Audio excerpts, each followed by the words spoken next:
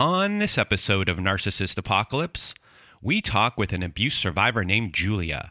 And Julia was married to a psychologically abusive Rambo. It's a story of generational trauma, caretaking, rage, intimidation, infidelity, child self harm, and feeling whole.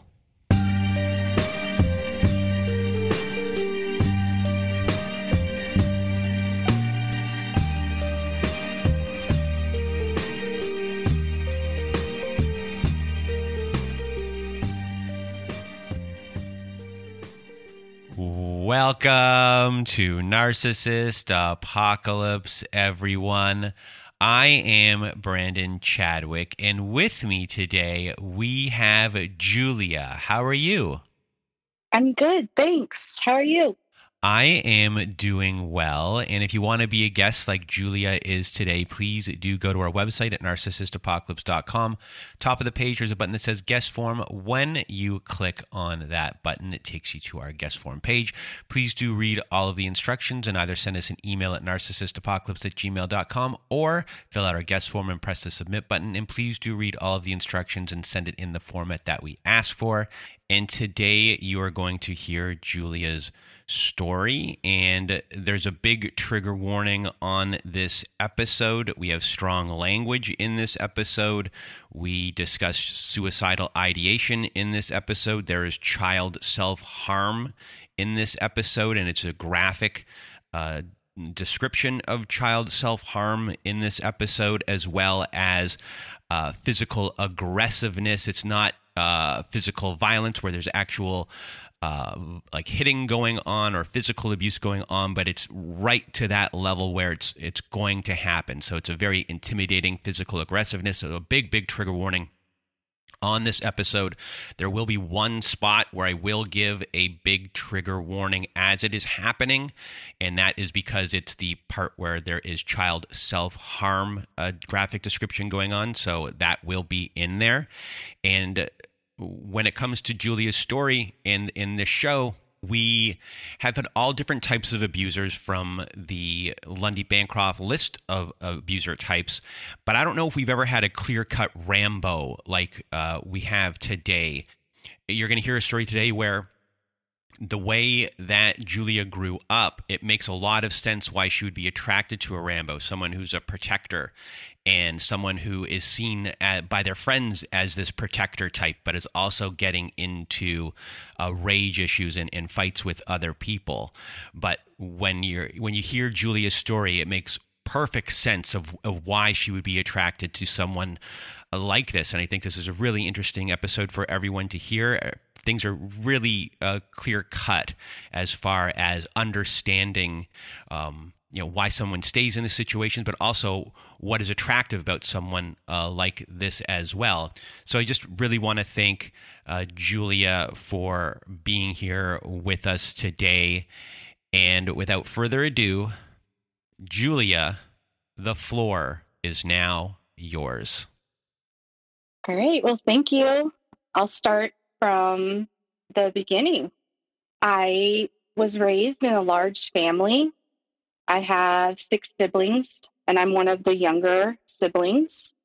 My mom is a first-generation American living here in the States, and that affected and formed who I am and the choices I made because of that. My dad grew up with some trauma in his life as well, and that definitely affected and formed decisions that I made in my life. We were raised in a pretty strict religion, very controlling. It was almost like when we were being raised, we as individuals, and we as in my siblings, we didn't get to choose who we wanted to be. It was all laid out for us. And part of that is due to the religion. And part of that, I think, was just because of my parents. So I felt like growing up, I constantly had to be someone that I didn't feel like was natural to me. I've always felt like something was different with me, something was wrong. I've always felt alien. um, to other people, because I would watch TV shows and movies and see, oh, this is what traditional kids my age are growing up with and given this love and this support. And I'm not, but I'm being told I am. It was just hard growing up in this world where I was basically being told everything is great. I am blessed, but I did not feel blessed or great. So my mom grew up very poor. She grew up with a lot of trauma and a lot of fear and a lot of neglect, and that poured over onto me and my siblings. My mom would share a lot of really dark personal stories about how her life was growing up. And it made me feel special that she would share it with me, but it also made me feel very scared. So when my mom would pour these stories to me, I felt like it was my job to make her feel better, to take care of her. And she would tell me stories about how she had been abused by other family members. And sometimes like I could pick up on, okay, my mom's in that mood where I can tell she's upset. She's going to talk to me. I'm going to go run and hide in my room because I can't handle this. And this would be at a young age for me when she would tell me these things. So she had this fear already that she instilled in us that the world is not safe. When she would leave to go to work, she would tell my siblings and I, we were left at home alone frequently. She would tell us, you guys need to lock the doors or someone is going to come in here and do something really bad to you. And she'd be specific and graphic about it. I remember as a kid making safe spots in my house because I was scared. I would make like little hidey holes and places and closets where no one could find me because I was scared that I was going to be attacked. My parents' relationship, very dysfunctional. They didn't show a lot of affection towards each other. My parents communicated basically by yelling at each other. My mom has a very fiery temper. She gets very overwhelmed, and part of it is understandable when you have 6 kids and you're living in a new country and you don't speak the language. I can assume it would be very stressful. And growing up, we were kind of raised to understand the things that my parents went through and to understand that this is the way it is because this is the way it is. And therefore, us kids need to be more patient and more understanding to what they've been to, which is completely true, but it also invalidates any feelings that I had as a kid. So when my mom would get angry, she would throw things at us. She would slam drawers and it was just constant yelling, constant loudness all the time. I remember just hiding out in my room for the most part and hearing fighting going on. My mom would often resort to using the silent treatment, and it was really painful and sad, and it really scared me because she would escape the argument by being very dramatic and saying, I'm going to go sleep in the car. So she'd sleep in their car in the driveway overnight, sometimes for 2 nights in a row, 3 nights in a row. And the whole time I'm thinking, I'm terrified as a little girl. Is my mom okay? Is she cold? Am I allowed to go talk to her? And just feeling really confused and sometimes feeling like I need to take care of her, but then going to talk to her and her giving me the cold shoulder. So it's just really mixed messages growing up, never feeling normal, never knowing what to do. My father was definitely the patriarch of the family. It was, you listen to him. These are his rules. And we respect him. And that was due in part to the religious beliefs. That was pretty prominent in our family or in the religion. It was that you listen to the men and they know what's best. Growing up in this religion, women were basically told that, your goal in life is to get married, most likely young, and to have kids. So I grew up really wanting to have kids since probably I was 5 years old. I knew I wanted to be a mom. It was just in me that I wanted to be a mom. Another aspect of the religion was family is forever. And we've got to be so good here on earth before the second coming. And that was terrifying to me. At the time, we were told, the second coming is coming, Jesus is coming, and anyone who's bad is going to die. So I grew up with feeling this fear of, if I'm not good, I'm going to die at the second coming. If I'm not good enough, I'm not going to be with my family. So just a lot of fear-based guidance growing up. Also, my dad, I think, dealt with a lot of undiagnosed depression because he too would and say things to us as kids out of anger or fear. He would say things like, I can't take it anymore. I just want to blow my head off. And saying this out loud now is like, obviously, yes, all the pieces are lining up. But as a kid hearing that, all I thought was, my dad is very unhappy and I don't want him to die. What can I do to make him not do that? So after listening to everything here, I guess the biggest thing would be that you're a caretaker.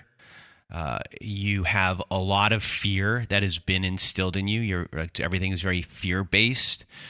You feel like an alien, like you don't belong. You don't feel like you're good enough. You've been experiencing double standards. You're voiceless in a lot of ways. You have self-esteem issues. You have been living in this patriarchal system of the religion and the family as well, which will provide a huge influence on your beliefs about relationships and marriage. You were nitpicked. Weight issues, body issues stuff was really big. You had a lot of mixed messages growing up, especially when it comes to support. So you have no feeling of security. I think that is fair to say. And I think that will eventually be a huge, huge thing. And specifically, like the things that are making you feel safe are also making you feel unsafe, which will be this really big conflicting message and something that'll be attractive to you, but will also make it very hard for you to leave. It's just a really big mixed message. So you have all of these things going on, and eventually you do have a relationship with someone who is abusive, but it's someone that has no goals and doesn't feel like a protector to you. So you were able to leave that relationship very quickly based upon the circumstances of that. But after that, you do meet the person that this story is about, and this person checks all of the boxes of being this security for you and also being in need of a caretaker. And these are like the two strongest things for you. So take us through how you two met and everything that follows that. So I met Michael my senior year of school. I was at an event and he was working security as a bouncer there. I had known of him and had heard of him, and he was known to be this like really protective, amazing man and his big group of friends. This is another big group of friends as well. Everyone looked up to him. He made everyone feel safe. He was very physically fit. He was just known to be a protector and to help people. If you needed to move in your home, he would be the one who would volunteer to help and would help you pack up your home. And those are qualities that I didn't even know I wanted in someone. But once I saw it in him, I was like, yes, that's things that I want in a partner. He loved kids.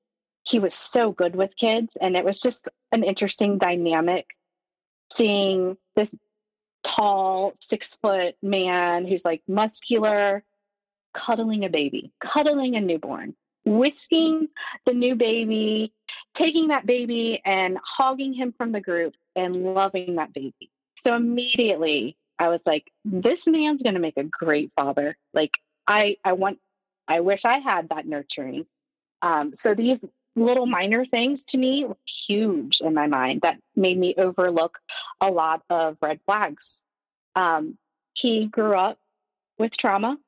I tended to be attracted towards people who grew up hard because that's what I was familiar with. His dad was homeless when his mom met him. They had him. He grew up also in poverty, lots of moving around, lots of trauma. And I just thought he was fascinating and interesting. At this point in my life, I was really interested in psychology, probably as a way to understand myself more. So when I would see these things that I thought were interesting and unique about people's backgrounds, I love learning more about it. And it just felt like, well, this is who I am too. He was also very funny and he was nice. He wanted to be a fireman, and I was like, check that checks off. He could be a great partner. He has goals in life. And we dated for about 4 years because I wanted to know and make sure I was making the right choices.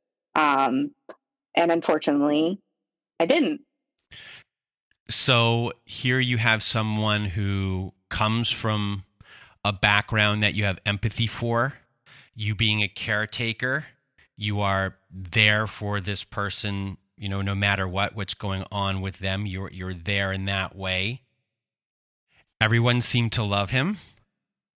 He's a protector. He's someone that people go to. He's this type of person in that community. You see him in that way. And then on top of that, he has this goal to be a fireman, a fire person. And that is stability. That is seen as, you were used to chaos. You were used to the fear-based things. Here's someone that's coming in to create this sense of security in home life, in your personal life, being taken care of physically, but also financially stable, in a good job, respected by the community and by everyone else. And no matter what anyone says about other red flags that might be coming in, these things for you, for a lot of people, no one is going to bat an eye here about what this person is and who they want to be. I mean, for you, this is the dream possibly for you that you were looking for. Absolutely. Absolutely. He was everything I was looking for. He had a great relationship with his mom. He would talk to his mom at least once a day. He would have lunch with his mom at least once a month. His mom loved me. I felt like I had this future mother-in-law in this family that I always wanted, things that I had seen. And I just felt like, this is great. He read the Bible every night. He wasn't the religion that I was being raised as, but the fact that he read the Bible to me was like, okay, well, that's all right that he's not the religion I am. He would highlight verses in it. And I just thought, like, there may be some things about him. I see a little bit of his temper and his anger slip out, but those didn't scare me and they didn't worry me because he had all these other things that filled these needs that had never been met for me. So we dated for about a year into the relationship. He had confided in me that he never graduated high school. Huge bomb, I felt like, was dropped on me. But the caring, non-judgmental side of me said, it's okay. It's okay. We're going to get through this together. I felt grateful that he shared it to me. And I said, you're going to get your GED. Come on, let's do it. So we're in our 20s, mid-20s to late 20s. And I do everything I need. I research how does someone get their GED? So I had no idea. I graduated high school. I was a college graduate. I didn't tell anyone that he didn't get his high school diploma. Found a place, like a program where he could take classes to prepare to get his GED. And then I actually went with him. I think at this point I had told one of my siblings this, and she was shocked. And she told me, this is not okay. This is someone who needs to do this on their own, and you don't need to be part of it. I didn't hear her at all, because all I heard was, you are a terrible person. You make so many wrong decisions.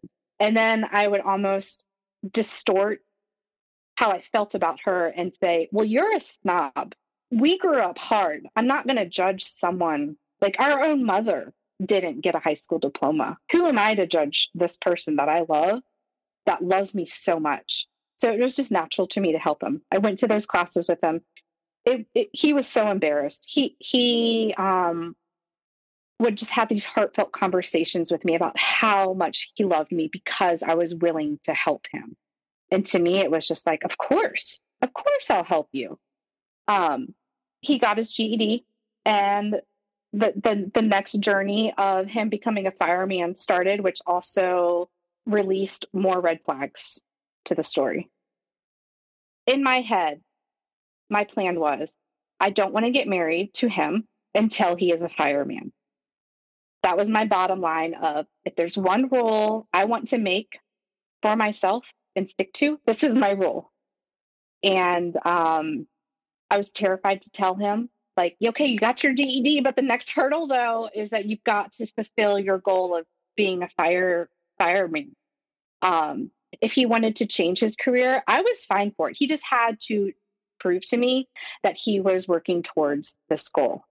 I did give him an ultimatum, and it was terrifying for me to give him an ultimatum. In the end, it was a bonding moment for us, because it was him expressing to me, thank you for kicking my butt. Thank you for helping me, because this is a goal I want. And thank you for helping me reach these goals. Now, as his life is getting a little more stressful with having to fill the goals he needed to become a fireman, his anger was always there, but now I was seeing it more. There'd be times where he would make dinner and drop the spatula. Most people would pick it up, just keep going about your day. He would explode. He would swear and cuss. And I would stop what I was doing and go run to him and be like, are you okay? What happened? What happened? Thinking he had burned himself, thinking that the stove caught on fire. And he'd be like, oh, nothing. I had just dropped a spatula. And for a while, I was desensitized and scared, seeing these outbursts of anger come out. And then I would get up the nerve to say, hey, how about instead of yelling about it, could you just not yell? Could you just pick up the spatula and like continue about your day? And this started a dynamic of, he felt like I was insulting him, and that was far from what I was doing. He would get really bad road rage. He would pound on the steering wheel, pound the horn, scream at other drivers. He had no problem flicking off other drivers on a highway. He had no problem cutting people off. And it was terrifying being trapped in a car with someone who would get so angry about minor traffic incidences that may or may not have even happened. And he would placate me by saying, well, at least I didn't ram into them and pull over and beat them up. And to me, these weren't just imaginary threats. These were things that I had known of him and his friends to do, to beat someone up, not in a car situation, but to be angry and for them to lose their temper and physically take it out. That was completely part of the culture of that friend group. And to me, it was scary, but it also made me feel safe. Of like, okay, well, I'm with the top dog. I'm with the most secure leader of this group. I'm good. So he's not going to hurt me. He would always say how he was against, physical violence towards women. He reassured me that he would never be that type of person. So eventually part of the goal was he needed to stop working these security gigs that paid him a lot, but they weren't getting him anywhere. He decided to go in a different career path, and he looked at becoming a corrections officer.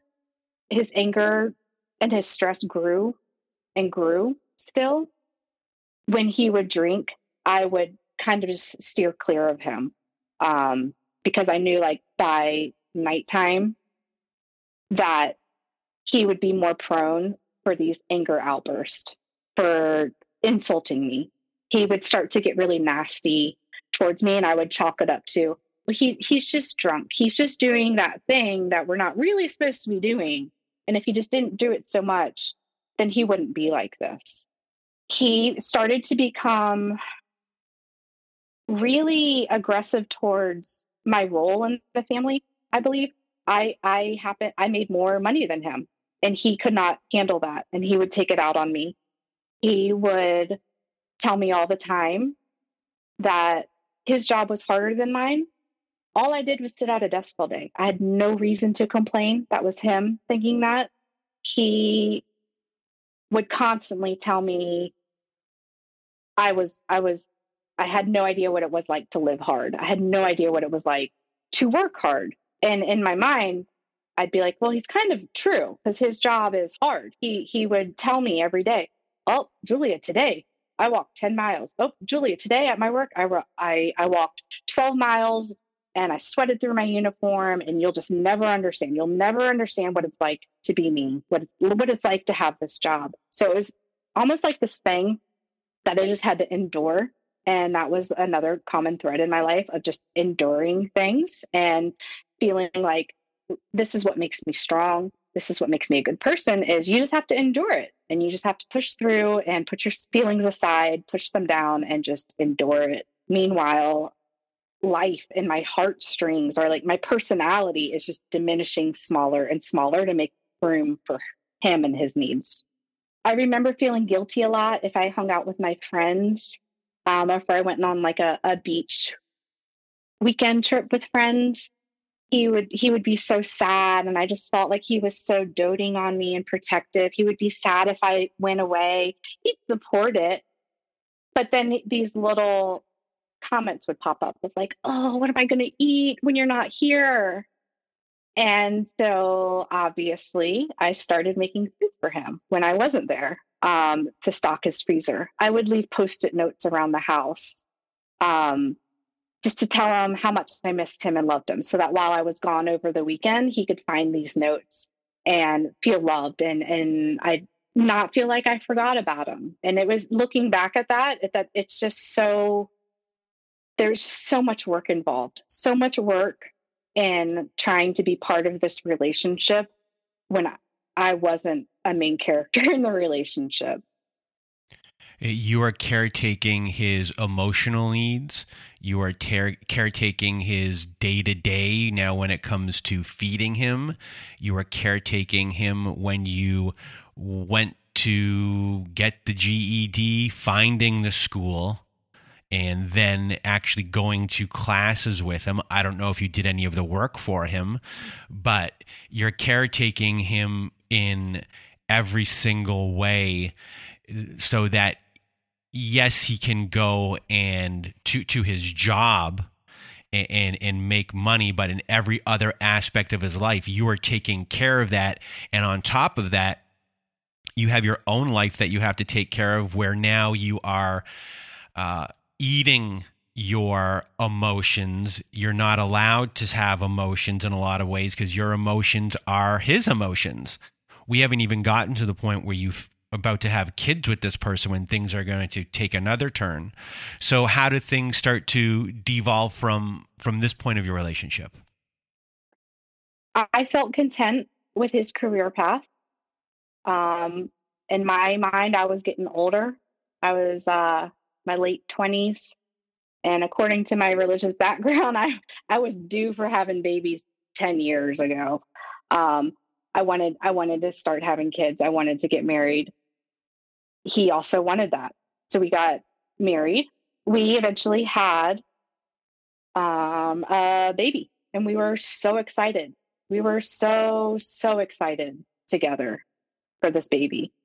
The first couple of months of being new parents was amazing. It was just magical. Um, all of the, what is it called? Stereotypes or those things people say of like, motherhood's great. Like they all became true. And I finally understood these like fantasy, like romantic phrases I'd hear about motherhood and parenthood. When we would go out in public, he insisted on either holding the baby, wearing the baby in a baby carrier, or holding the baby in the car seat. And at first it seemed chivalrous, where it's like, yeah, thank you for holding the baby. I am tired. But eventually I realized it's not because he was helping me. He loved the attention he got when he was that doting dad with a baby. We'd go to the grocery store and people would stop us and want to comment on the baby. All the time. Every time we went out, people would comment on the baby or him taking care of the baby. And it made me proud of him in a way. It confirms me like, yes, I've got that partner who's a great dad. Everyone else can see it too. But slowly, when I would say like, I should hold the baby this time, and he would not let me, then I started realizing, oh, this is a little different than what I thought it was. And if I brought up or teased him about how much he loved showing off the baby, he would immediately get so angry and so offended. Why would you even dare tell me that I shouldn't hold my own baby? So it just became this confusing thing of, you know what, just let him always hold the baby in public. When we were at home, it was different. I was the main parent. I felt like a single mom who was married. A common excuse for him was that he couldn't help because he didn't breastfeed the baby. How could he help? Why should he have to get up at night if he couldn't comfort the baby when the baby cried? So that to me was our situation where things made sense. It makes sense that he's telling me this, even though most partners, even if they aren't, nursing a baby, they still get up and help. But his excuses to me made sense, on top of him working a very stressful, exhausting, physically demanding job. It was like, yeah, of course, I'll get up 10 times in the middle of the night because I just work a desk job. And it's I can do this. Don't worry about it. You sleep, you have a great night's sleep, and I'll do all the parenting. We would have conversations about being parents that I thought were normal. Looking back, I can see how they were almost like trauma responses. We would have conversations about how much we loved our son. His name is Sam. How much we loved Sam, and how like we just couldn't imagine if anything happened to Sam. If Sam got sick, would we be able to survive as a partnership? Would we be able to survive as individuals? And then our conversations would get deeper and darker. We would talk about if our family unit that we had created together was destroyed or taken apart, if I cheated on him, if baby Sam passed away, then the go-to was that he would kill himself.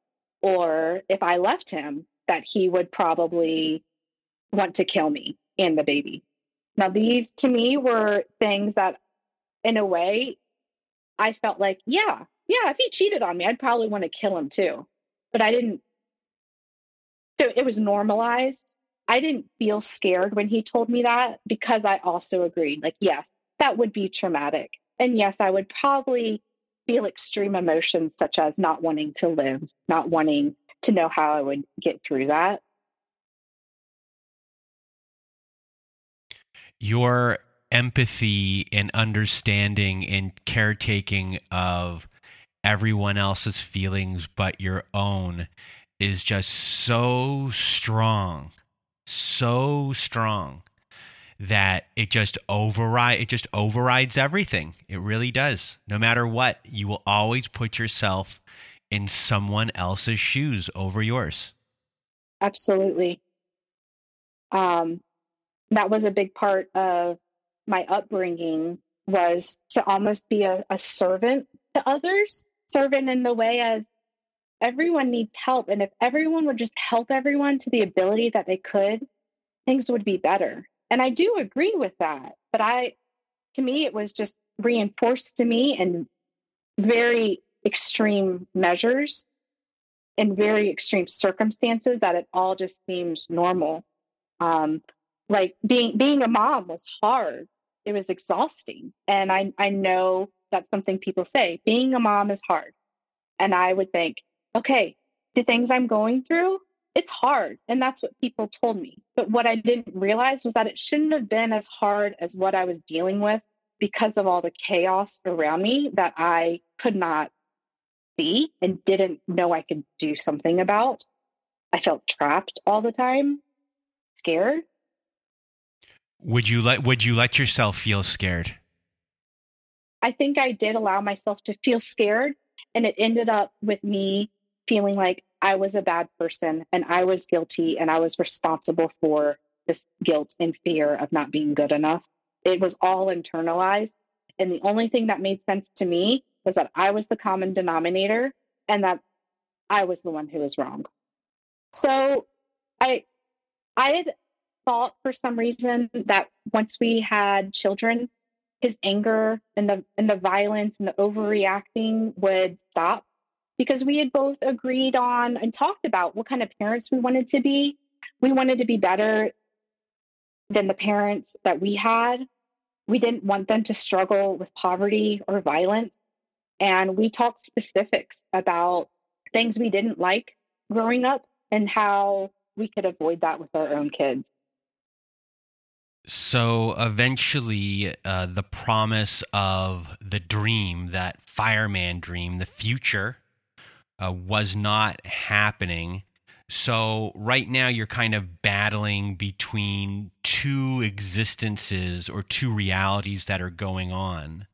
So I guess take us through this point where, the future that you thought you were going to have is now really not the reality of what's going on. And I guess the recognition of that once the fireman dream really isn't showing itself. I'm gonna answer that, but interject with this other thing. His anger and temper, I did talk to him about that and told him my concerns about it.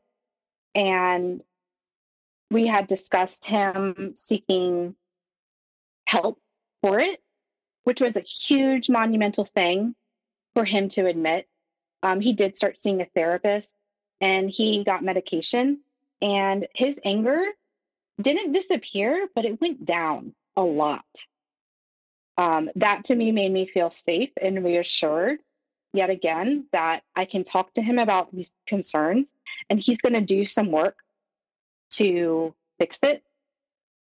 It just didn't make it go away, which I didn't even think it would go away. I just hoped it would stop.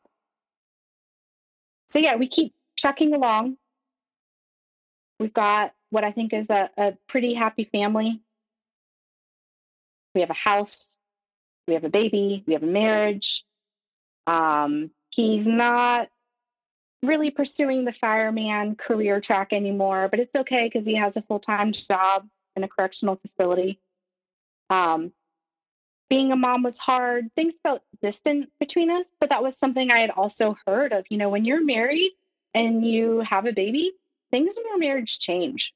It affects your marriage. And so what I thought this distance was, it just chalked up to what people had said. It changes your marriage. It's hard. At a certain point, I kind of felt like we were just roommates in a house. The love and the adoration that he had for me was gone. It all transferred onto Sam. And my love and attention grew to encompass Sam.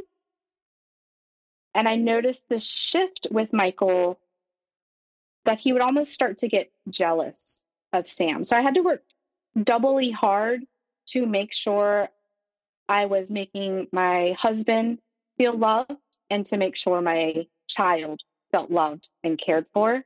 We're not as lovey-dovey, we're not as chatty, but we're just exhausted. We're parents, and this is what life is. I started noticing other weird patterns with him where he didn't want me to hang out with him when he watched after work for him to decompress. We used to spend time together like that, but it became, nope, it's just boys night. Me and Sam are going to watch TV for a little bit. You go upstairs and you do your own thing. So I felt like I was being cut away or torn away. Not only was I not getting his attention, but he was taking my child's love also away from me. What I learned to find out was things were adding up that didn't make sense to me. So one night I decided to check his phone, and I was scared because that is not something I'd ever done before, but it was just a gut feeling I had of, why is he on his phone so much? Why does he want all of this one-on-one alone time now? What's he doing? So he went to bed and I checked his phone and I saw that about a year's worth of communication between him and a coworker of him cheating, physically cheating on me, talking about physical things they had done, physical things that they want to do, talking about places where they could do this at work. And everything started adding up. That's why he's been coming home so late. Okay. He has so much of this like communication with this person. That's why he's on his phone so much. Reading the conversations on his phone, it was the first time where I had an out of body experience where I honestly felt like was looking at myself from above. And it was just such a bizarre feeling of, I don't understand these words I'm reading from his phone, because I understand I'm reading his phone, but this does not sound like my husband. This is just so weird. There must be a mistake. So I went and woke him up, which is a huge no. You do not wake him up when he's trying to sleep for his heavy, physically demanding day of work the next day. I woke him up and I said, what is this? What does this mean? Are you cheating on me? It was clear he was cheating on me. And immediately the first thing he said was, I'll move out right now. And I look back at that. It stopped me in my tracks that he said that, because I was expecting him to say, I'm sorry, let's work on this. So the script flipped again immediately of, you're not leaving. You're not leaving here. We're going to work through this. And the dynamic of this whole relationship of finding out he was cheating was no longer, you broke my trust and cheated on me. It was, what did I do to make you do this? And how can I make you stay? It was humiliating and just utterly humiliating, and something that I never thought I would ever have to encounter in my life. I had always thought if I had a partner that cheated on me, you leave them. But my situation was different, because it's like, well, we're married and we have a kid. I can't just leave. It's not as simple as that. I ended up having a panic attack. You know what? I should probably back up and say I was 8 months pregnant at this with our second son, Liam, when I checked his phone and found out that he had been cheating on me, which added another layer to, he can't just move out of this house. We have a child and another one on the way. What does he mean? He'll just move. Like, no. That does not fit this story of what I thought was going to happen in my life. I had a panic attack. I ended up having a bloodshot eye. It's sensitive to me because I had taken a picture later that week. And when I see that picture, I can see the bloodshot ring in the whites of my eye. And it just makes me so sad and sick. The next morning, I didn't know what to do. I went to work because I honestly didn't know what to do. I didn't want to call out sick because I didn't ever do that. I did go to work and then was like, wow, what am I doing here? I need to leave. I need to go home. So then I just said I was sick and went home and tried to process what was happening. We talked about it more that day. I got trickle truth information from him. His way of handling the situation was, hey, I'm sorry. I didn't mean to hurt you. Let's move past this. And what I wanted to do was to talk about what led him to want to have an affair and what can we do to make it better? What can we do to fix this? His story would change slightly about the text communications. Maybe like the second day after I'd found the communications, he had said, okay, I need to tell you something. You're not going to believe it. All of those texts, it was fantasy.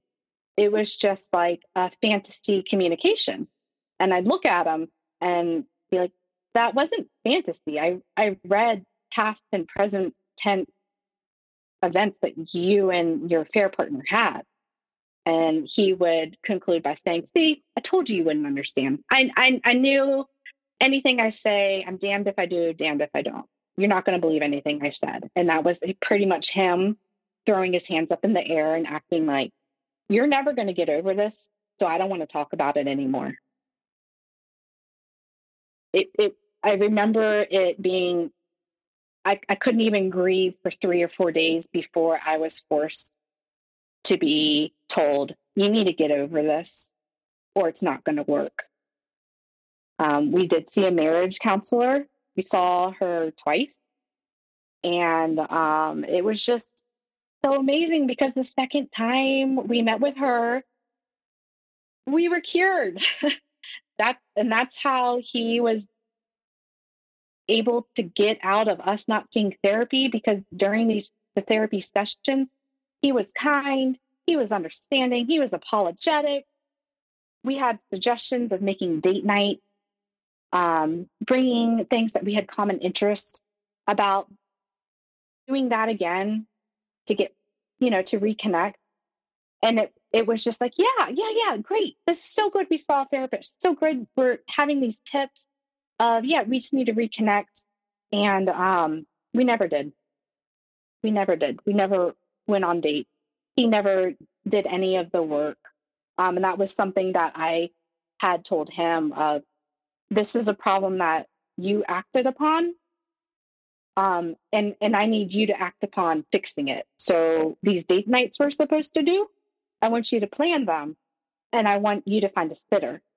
And that was never going to happen because that was never a role he played in our relationship. It was, I took care of him and I did all of the mental load. I did all of the planning.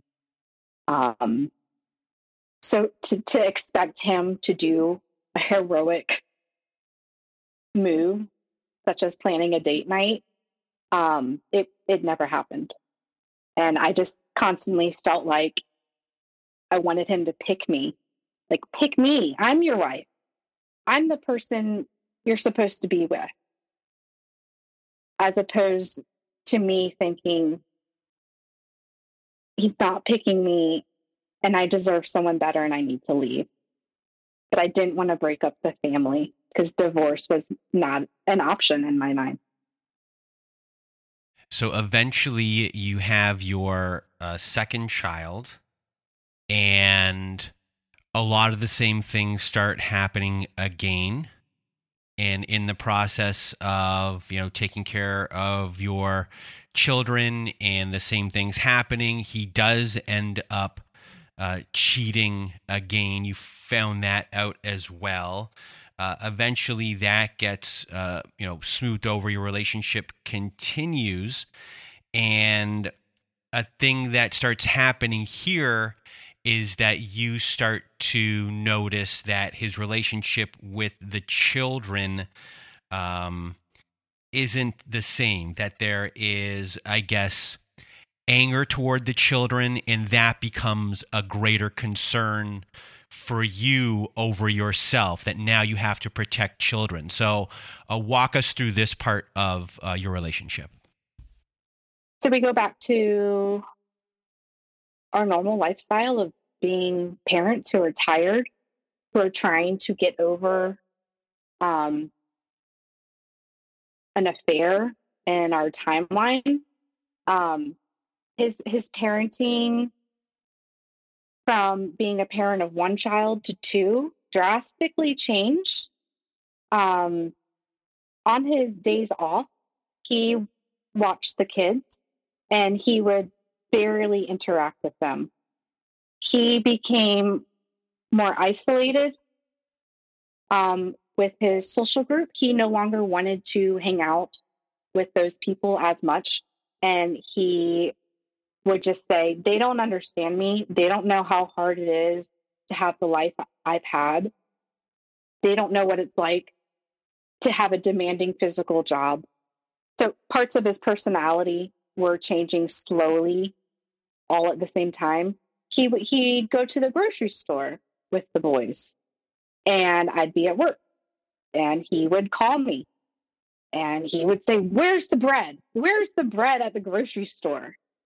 And I'd kind of think it was funny. Like, it's okay. Like, you've been to a grocery store before. You can do this. But it would then become this pattern of him completely relying on me to vent to me, like a whipping boy or a whipping child, where I would just get berated and screamed at nonstop. Where are the diapers? And I'd be like, I'm at work. I'm not sure where the diapers are. You should check the home that you live in and the room where your child lives. Maybe they're in there. I wouldn't say it like that, but that's how my brain would process it. And I would be able to patiently walk him through these things, because in my mind, he was overwhelmed and exhausted. And I didn't want to be one more problem in his life. So I constantly would coddle him and do everything I could to help him. He picked up a hobby of teaching self-defense that ended up consuming a lot of his free time. Any free time he had, it was because he was going to go to the self-defense class. And he really got into CrossFit too. And he would shift when he would go to bed. Instead of him going to bed after I put the kids to bed, it was he'd go to bed as soon as he ate dinner, and all of the parenting was left on me. He wouldn't be at the home in the morning because he was working out or at a CrossFit gym. So I had to take care of the kids in the morning, getting them to daycare before work. He disagreed with the way I wanted to parent the kids. I had read about positive parenting, completely opposite from what I had grown up with. And it did feel like a foreign concept to me, this idea of using positive reinforcement to raise children as opposed to negative and fearful physical consequences to problems. He just did not agree with this type of parenting. He felt like it was more important to raise kids with fear because that's how he was raised. He wanted the boys to be wild. He wanted them to be loud. He almost embraced and loved the energy that boys brought into the family. I understood that, sometimes boy children can be very energetic, but I would always just think, I don't think there should be this much wrestling and throwing and chaos all the time. And I would constantly be told to get over it, that these boys are going to be boys. He would encourage the boys to wrestle each other. He would encourage the boys to, if you run away from a fight, you are weak. You have to prove to everyone and to this bully that you will stand up for yourself by hitting them. And I would hear him say this to the children and just be blown away at, like, how in the world would someone think that this is a good idea, a good motto to live by? And I would tell the kids, Dad has some good advice, but we also have to follow the rules of the school, and there's no physical violence allowed. If you're being attacked, which probably will never happen, but if you were to be attacked, I want you to protect yourself and defend yourself, but I don't want you to start a fight, and I don't want you to immediately hurt somebody when you could call for help first. You need to call for help before you try to take this battle. So I would try to calm their fears that, A, you're not going to get into a fight at school, and calm their fears of, if it does happen, you are allowed to protect yourself, but you do need to follow the rules of the school also. This was a huge contention in our relationship, the what to do when you're bullied. It was something that Michael had experienced intensely growing up, of being bullied in school. So I understood where he came from, but I also felt like we were instilling in our children fear that they were going to get attacked. And over time, it was noticeable that it was affecting Sam, our older son. In kindergarten, he was mature and sullen, thoughtful, and dark. He loved zombies. They were pretty new and cool at the time. So he had a lot of narratives and play as I'm fighting zombies. He would have situations at school where he would maybe get into an argument with another kid.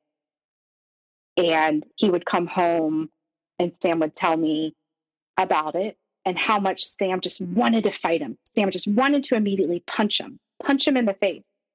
And I'd have to tell Sam, like, well, it seems like the conversation that happened, if you jump to the conclusion of hitting him, that may be an overreaction, because it doesn't sound like violence was part of this conversation at all. There were times when Michael would be watching the kids at home, and my mom would stop by the house to drop something off. It didn't happen very much where she would stop by in general, but if she did stop by, it would most likely be unannounced. And she would call me after she dropped it off and say, hey, I went to your house. Your kids are inside. I don't know where Michael is. Sam said he's hungry and Liam has a full diaper. And I'd be like, oh, great, Mom. Thanks for calling me and telling me this. I'm at work. I don't know I'm not there to help. And another situation happened where a sister stopped by, told me the same thing. And they would tell me from a point of, I'm sure what they thought was love and concern of, hey, this is bizarre. Your husband is working out in the shed and in the backyard and no one's watching the kids. And I would tell Michael, hey, my mom noticed the kids weren't really being cared for. Do you think maybe you shouldn't be working out while you're watching them? And he would have so many excuses and so much anger. First thing that he would tell me is, why are they stopping by? That was his immediate thing of, it's my fault that my mom stopped by to drop something off. If she hadn't have stopped by, this wouldn't be a problem. That's the way he thought. And then he would say, well, they weren't hungry. I offered them food before I started my workout, but they didn't want to eat. They're fine. Everything was, they're fine. It's okay. And I just didn't know what to do. And I started feeling really anxious, really sick to my stomach of, my partner is not watching the kids safely, and I'm trying to work. I can't count on him to take care of the kids. my life is spiraling out of control. My parents would lecture me. They started noticing that Michael wasn't very involved with parenting, wasn't very involved with when we'd have a family dinner. Michael was there more as like a guest to be waited on, while I was there to make sure our kids were being fed, make sure everyone else was having a good time. And they would say things to me like, you know what, your husband should really step up more. He needs to help out more. And I'd be like, in my head, I'd be like, well, yeah, I agree. Duh, I think so too. And it ended up with me not telling them stuff about Michael anymore, because I didn't want to hear them blame me for it anymore. I never was able to receive helpful support from family, such as, hey, you deserve better than this, and your kids deserve better than this. What can we do to help you? What can we do to help support you? It seems like this relationship is one-sided, and you seem overwhelmed and exhausted. It was more of, Julia, what are you doing, and what are you not doing to fix this problem? But eventually you did end up meeting someone that alerted you to the situation that you were living in, that you were being abused. So take us through this aspect of your story. I met Kate at library story time, because I would take the kids to story time. It was something I just really enjoyed. I saw her there and was like, that girl, she's going to be my friend. I don't know why I happened to just feel like she was a safe person to have in my life. She was different for me. She was just very normal. She seemed like a perfect mom. Her hair was like nicely done. She had cute clothes on, and she was just positive. And we had similar parenting styles, similar food styles with our kids, of, just not wanting our kids to have a lot of junk food or like sugar. And I felt like, oh, this is awesome. My friendship with Kate, I too am going to pretend like I'm normal. My marriage is normal. And I just want to feel normal. And so by doing that, I didn't talk about my marriage to Kate. I didn't talk about Michael. I didn't talk about situations of growing up that made me feel different from other people, such as growing up in this strict religion, growing up with, poverty or in a big family. I just wanted to be accepted. And the amazing thing about Kate is she noticed, and she would slowly ask me and say things to me and say, I've noticed I don't see Michael around. How is he doing? And I would try to skirt around the issue or not talk about it. But she had this really gentle approach that opened the floodgates in my life. Her kindness and our newness in the relationship, and because of how depleted I was of support and kindness, this simple act of her asking me, how am I doing? How is he doing? What is going on? I had realized I can't even hide the dysfunction from this person. I need to tell her everything. But it was just like a moment of this person who I don't know too well, who I've purposely been trying to hide traumatic things from, cares about me enough to continually gently ask me questions, and made me feel safe and made me feel like I'm not bad because these things have happened, and that me and my kids deserve better. So right here, this person has planted a seed in you as far as what's going on in your relationship and is giving you this support. But then also what's going on is you are having issues with your kids, and that becomes a really big factor for you in leaving and during this process, ramping up of things is going on, especially when it comes to the neglect of kids. So a big warning to everyone right here. We're going to be discussing self-harm. So maybe for the next 3 to 4 minutes, if to skip over this part if need be, because there is a graphic depiction of self-harm or description of self-harm in here. So a big trigger warning right there. And I guess now, Julia, just take us through what happened from this point. So Sam is 8 years old. He's in 3rd grade. He seemed a pretty typical kid, except besides like being obsessed with zombies, having these like grudges he would hold against other kids. I knew like that wasn't totally typical, but it didn't strike me as anything to be super concerned about. He did talk about wanting to physically hurt kids, specifics about wanting to punch them. But he was parroting what his father had told him. Sam, if you get in a fight, you need to attack your bully. You need to punch him in his face till he's bloody. And it was specific, graphic advice of you need to make him bloody. I would tell Sam's teachers at the beginning of the year, like, Sam holds his emotions in, and sometimes he gets angry and overwhelmed. And I want you to know that if he acts out, he's not doing it to be disrespectful. Please just be patient with him, because I think he's trying to process some things in his mind. Like, I didn't know how to tell teachers that his dad is encouraging him to hit people and hurt them and make them bloody, because Sam hadn't acted on it. But it was enough to the point where I felt like I needed to let teachers know, hey, if he acts out, please be patient and please help guide us on what to do next. So one day I get a call from school that Sam has self-harmed at school.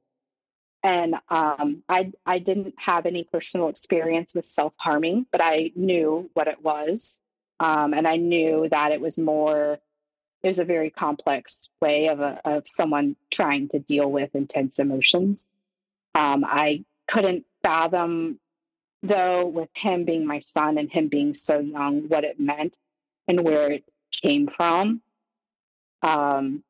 Looking back, obviously, it was coming from our home. All of this chaos was coming from our home and exploding out on our son. So probably within that same week, Michael, I think, was working at night at this time.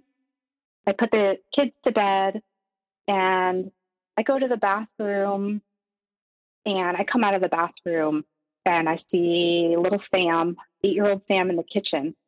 And he's like staring out into the hallway, and he's at the counter of the kitchen, and he has a large butcher knife in his hand. And he is trying to chop his hand off with the knife. Seeing this was obviously very shocking. It was like an alternate universe where I just opened the bathroom. What is my son doing awake? B, what is he doing in the kitchen? Why does he have a knife? And why is he trying to cut his hand off?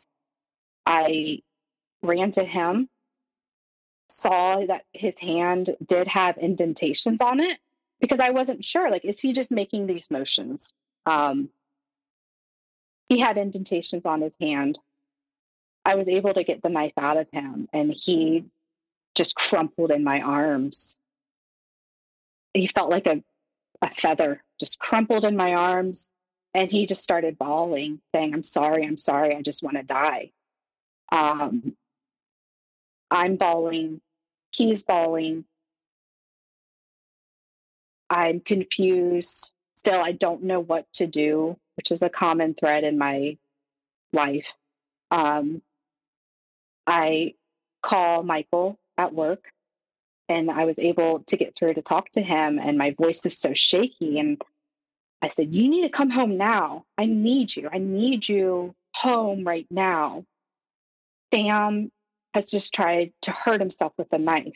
Because I couldn't get the words out to explain what I saw because it was so disturbing. And Michael said, "Are you sure? I'm at work right now. I'm kind of busy." And I took a deep breath and I was like, okay, maybe I'm not using enough words to let him know how serious this is. And I didn't even want to say it in front of Sam. I was so cautious about what Sam heard. But I knew I had to say, Sam tried to cut his arm off. He says he wants to die. Michael just said, okay, just be calm. Just be calm. We'll just work on it in the morning. Just get him in bed, get him safe. We'll just talk about it in the morning when I get home. So I don't know how I slept that night. I don't know how he slept that night, Sam. And in the morning, I believe I called Sam's guidance counselor at school because I felt safe enough to admit and to ask for advice. Because he had self-harmed at school earlier, I felt like, okay, well, they know a little bit more about the trajectory of where this is going. Am I overreacting? My husband thinks I'm overreacting. I don't know what to do in this case. So the counselor advises me to take my son to an ER to get a psych eval. Michael is completely against it. Completely against it. He thinks it's not a big deal. We can work on it. We just have to tell Sam not to do that. And that was pretty much what Michael thought was the best way to go about it. I did take Sam to the ER. It was very emotional and very traumatizing. He ended up being transferred to an inpatient facility for about 4 or 5 days. It was so scary and so sad having my, what I looked at as my baby, my 8-year-old baby, is dealing with these intense emotions and acting upon them in extreme ways. And now he's in a facility. Like, it just didn't make sense to me. During the week where Sam is in the inpatient facility, Michael took his anger and chaos to a level that I'd never experienced before. I would come home from work and Michael would have Liam, and Liam was sitting on the couch in a puddle of what was urine and hungry, and Michael would deny it all. That's not Pete. He didn't do that. And then he started to do this like jokey thing he thought was funny to scare me and say, I didn't feed him all day, by the way. Just so you know, I'm not going to feed him anymore. And I just thought everything was just so bizarre. Like, this makes no sense. Why is Michael acting like this? This is not funny. The neglect towards our children was out the roof. And I confronted Michael about it. And I asked him, I need your support. Why can't you help me with this together? And it was the first time where Michael physically made me feel unsafe. Physically, I can recognize that are warning signs of someone is not in their right mind.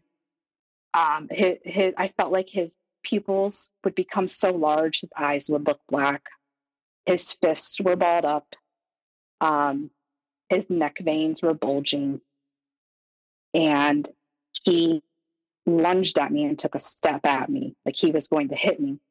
And Liam at this point was behind me, and he gets in between us, and he looks at his dad and his mom, who he loves so much, and he looks at his dad and he says, Daddy, don't hit mommy. You can't do that. And I felt like time stood still, and I felt scared of, oh no, Liam inserted himself into this. He's about to get hit. I'm about to get hit. Nobody got hit. Michael backed up. He said he was just kidding. And I was left in the puddle to take care of everything, of having to support Liam and say, come on, let's go over here and talk.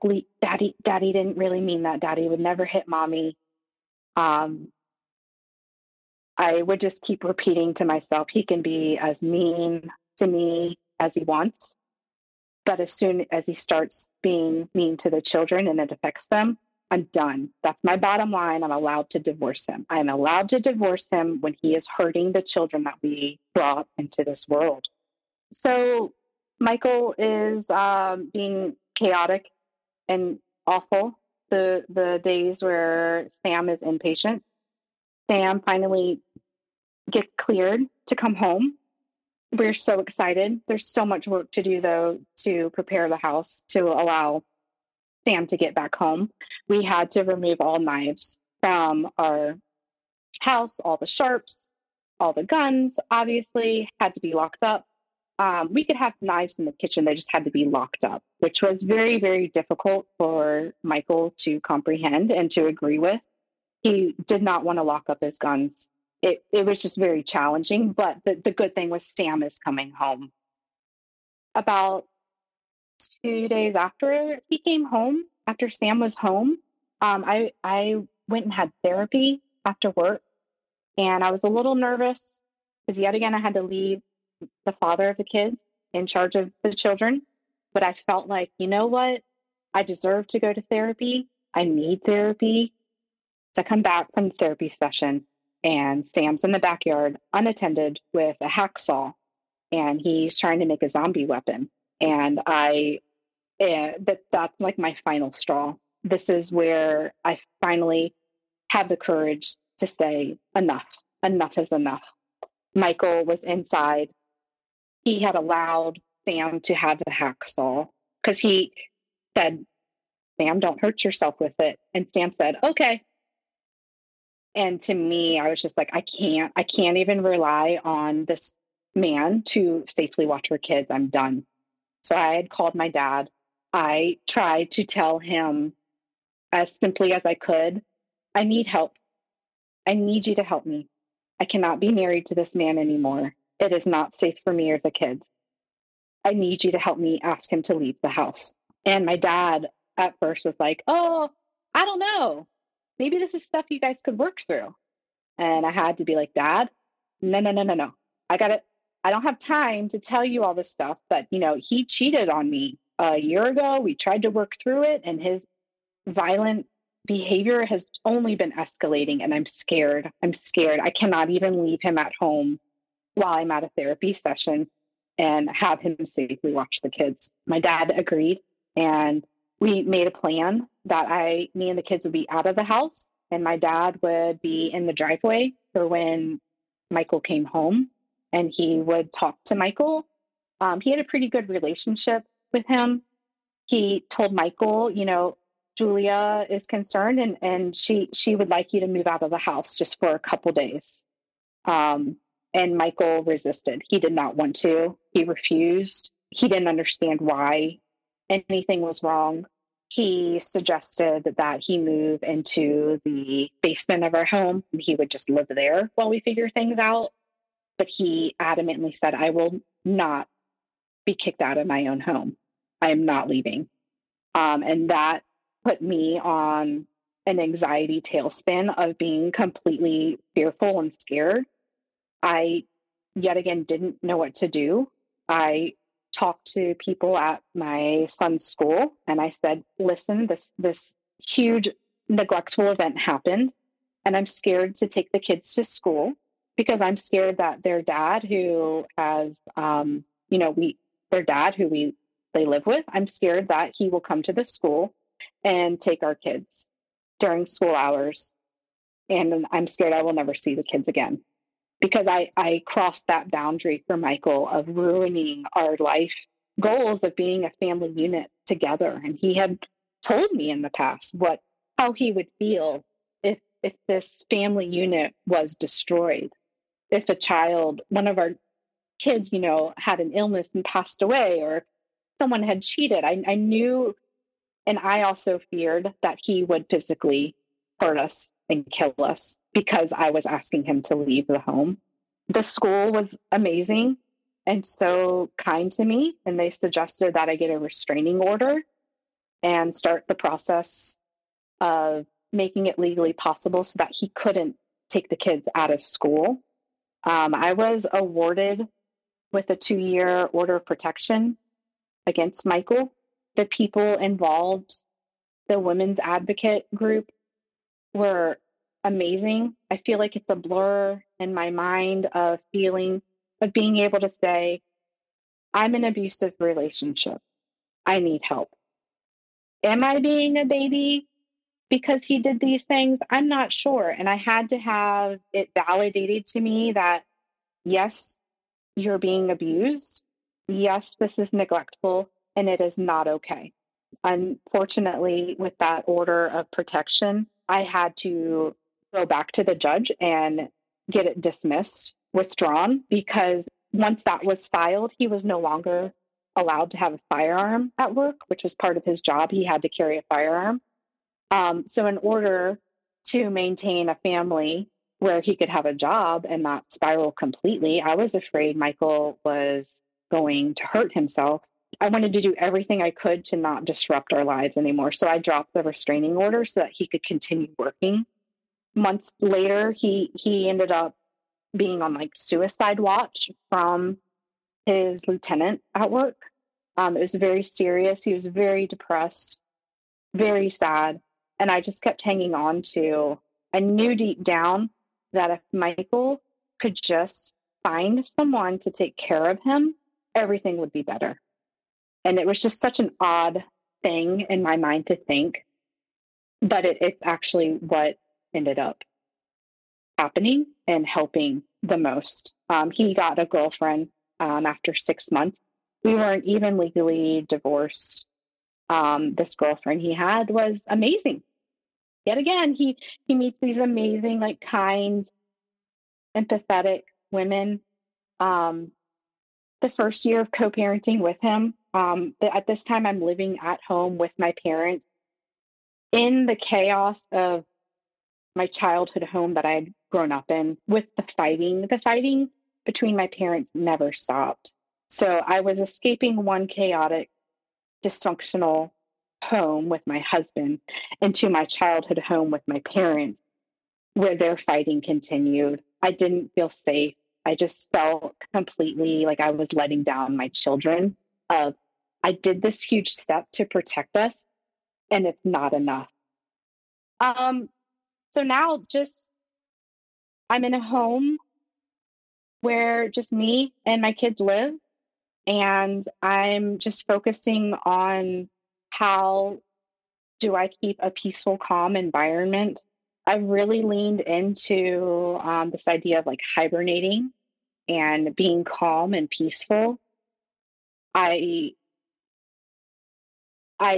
always shocked each week of feeling like, wow, I cannot believe how peaceful I feel. And I realized, oh, it's because no one broke anything. No one cussed at me. No one put a dent in the wall. I feel calm because I know Michael isn't about to storm in from a bad day of work and berate all of us. I'm learning more about generational trauma and how not to pass it on. Having a more balanced perspective. Having to trust myself. My dreams in life of needing to feel normal by having a marriage and a partner and kids, it's finally for the first time is not a dream or a goal of mine. I am so happy with being alone and knowing that it's the right thing for me in my situation with my kids. Being happy with myself and not feeling like I have to have another person in this family to be whole, to be okay, to be approved, to be normal. I try to teach my kids on how to make good decisions. I'm sensitive to not wanting to tell them what to do, to not control them because that affected me so much. I encourage my children to have their own ideas and to be proud of their hobbies. And I teach them to trust themselves. And part of listening to your podcast and being very interested in psychology is looking for patterns in behavior. I do tell my kids, watch the patterns that people do, watch their actions. Sometimes people will tell you things and it doesn't mean anything. It's really important to watch the patterns and that you are not responsible for anyone else's happiness. So before we get to our words of wisdom, I have one question for you. You've been living in a way where you haven't been allowed to have emotions and feelings. So in your work now that you're doing with yourself, how do you go about this process? What does that feel like? And as far as being angry or being upset with people, is that an issue for you? Because you're so empathetic to other people. How are you and the person that you're working with, or a therapist or whoever, helping you through this? Because this is a big roadblock for you in the sense of, I need to take care of me and my stuff. So where did you begin with that? It's interesting because I have a therapist that I've been seeing for 2 years, and I have told you more things that I have ever told her. Because when I started seeing her, it was about how do I raise a son who's dealing with depression when I am feeling depressed as well. I feel an overabundance of feelings, of so many thoughts, trying not to gaslight myself, trying to get my thoughts on paper, having my therapist validate my thoughts has been so important to then say, yes, this happened. No, it is not okay. And let me give you a hug, pretty much. And yet again, listening to the podcast has been so important to hear other stories about confident sounding, amazing people that I can relate to, bits and parts of their stories, and to say, I didn't do anything to deserve this, just like they didn't deserve to go through what they dealt with either. It's going to be a process, but you're going to get there. Yeah, I can feel it. And being aware that this is like an onion that I'm slowly peeling has been really helpful to think of. I may process one trauma and feel better and be hit with another trauma that I didn't realize was traumatizing. And I'm learning that it's okay and I'm not going to be destroyed, that I can keep processing this and keep feeling safe and keep going forward. And I can have more control because of who I allow in my life and eliminate the chaos. So you said trauma and being safe and processing everything. How difficult was it to do this process without re-traumatizing yourself? Did you ask your therapist if you should do this beforehand? Yeah. I did. I told her after the process of you and I talking on the phone. So after I had emailed, and then after we had our first interview, we had missed some sessions because of the holidays. And when I had told her towards the end of one of our sessions, I was very emotional and I felt like she was going to be mad at me. And she was not mad at me. She has been completely supportive and helpful through this. And I feel like a huge weight is lifted off of me where I'm not keeping the secret inside of me of feeling so different and weird. Um, I feel more confident and ready to move on to, unfortunately, the next trauma that I'll have to be processing. But it gives me the strength and encouragement to know that I have a good support system with my therapist, who is really the only person that I allow deeply in my life right now. But without having found her, I don't know where I would be, honestly. My goal, or my fantasy daydream was, if I can't take life anymore, I'm going to pack my kids up and we're going to move to some nice little beach somewhere, and I'm going to work and go to the beach. And that's going to be my life. And so I don't have that like daydream fantasy anymore, with the help and support of my therapist. And if you had any words of wisdom or advice for others, what would it be?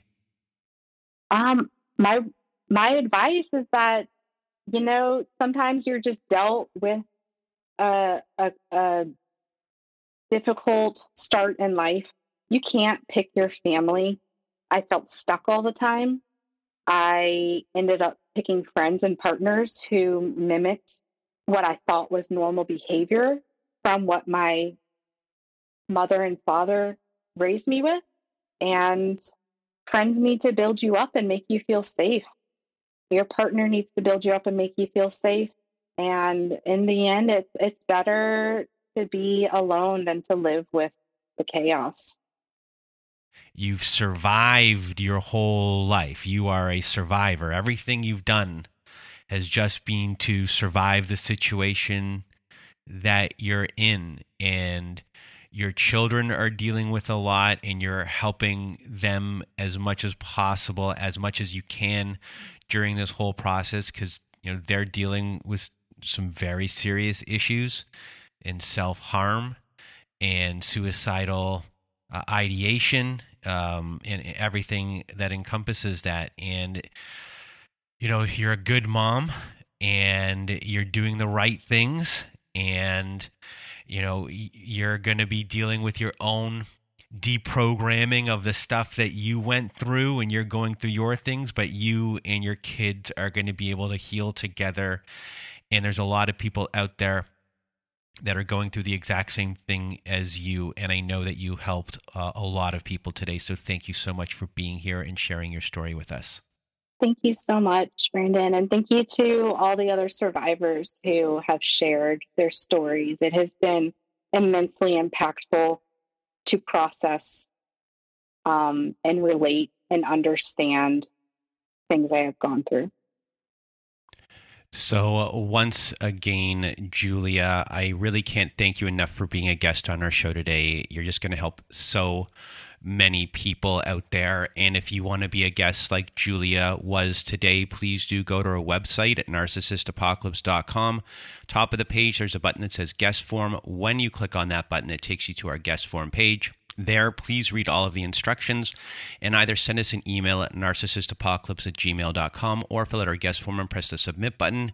And please do send it in the format that we ask for. Also at our website, we have our very own Safe Social Network. It's our support group. At the top of the page, there's a button that says support group. When you click on that, it'll take you to our support group. And there you'll see that we have Zoom meetings every Wednesday night, Thursday afternoons, and Saturday nights. We have forum boards for you to post on to get the support that you need and to support other survivors like yourself. We have ad-free episodes on there and episodes that never made it to air. So please do join our support group today if you need support.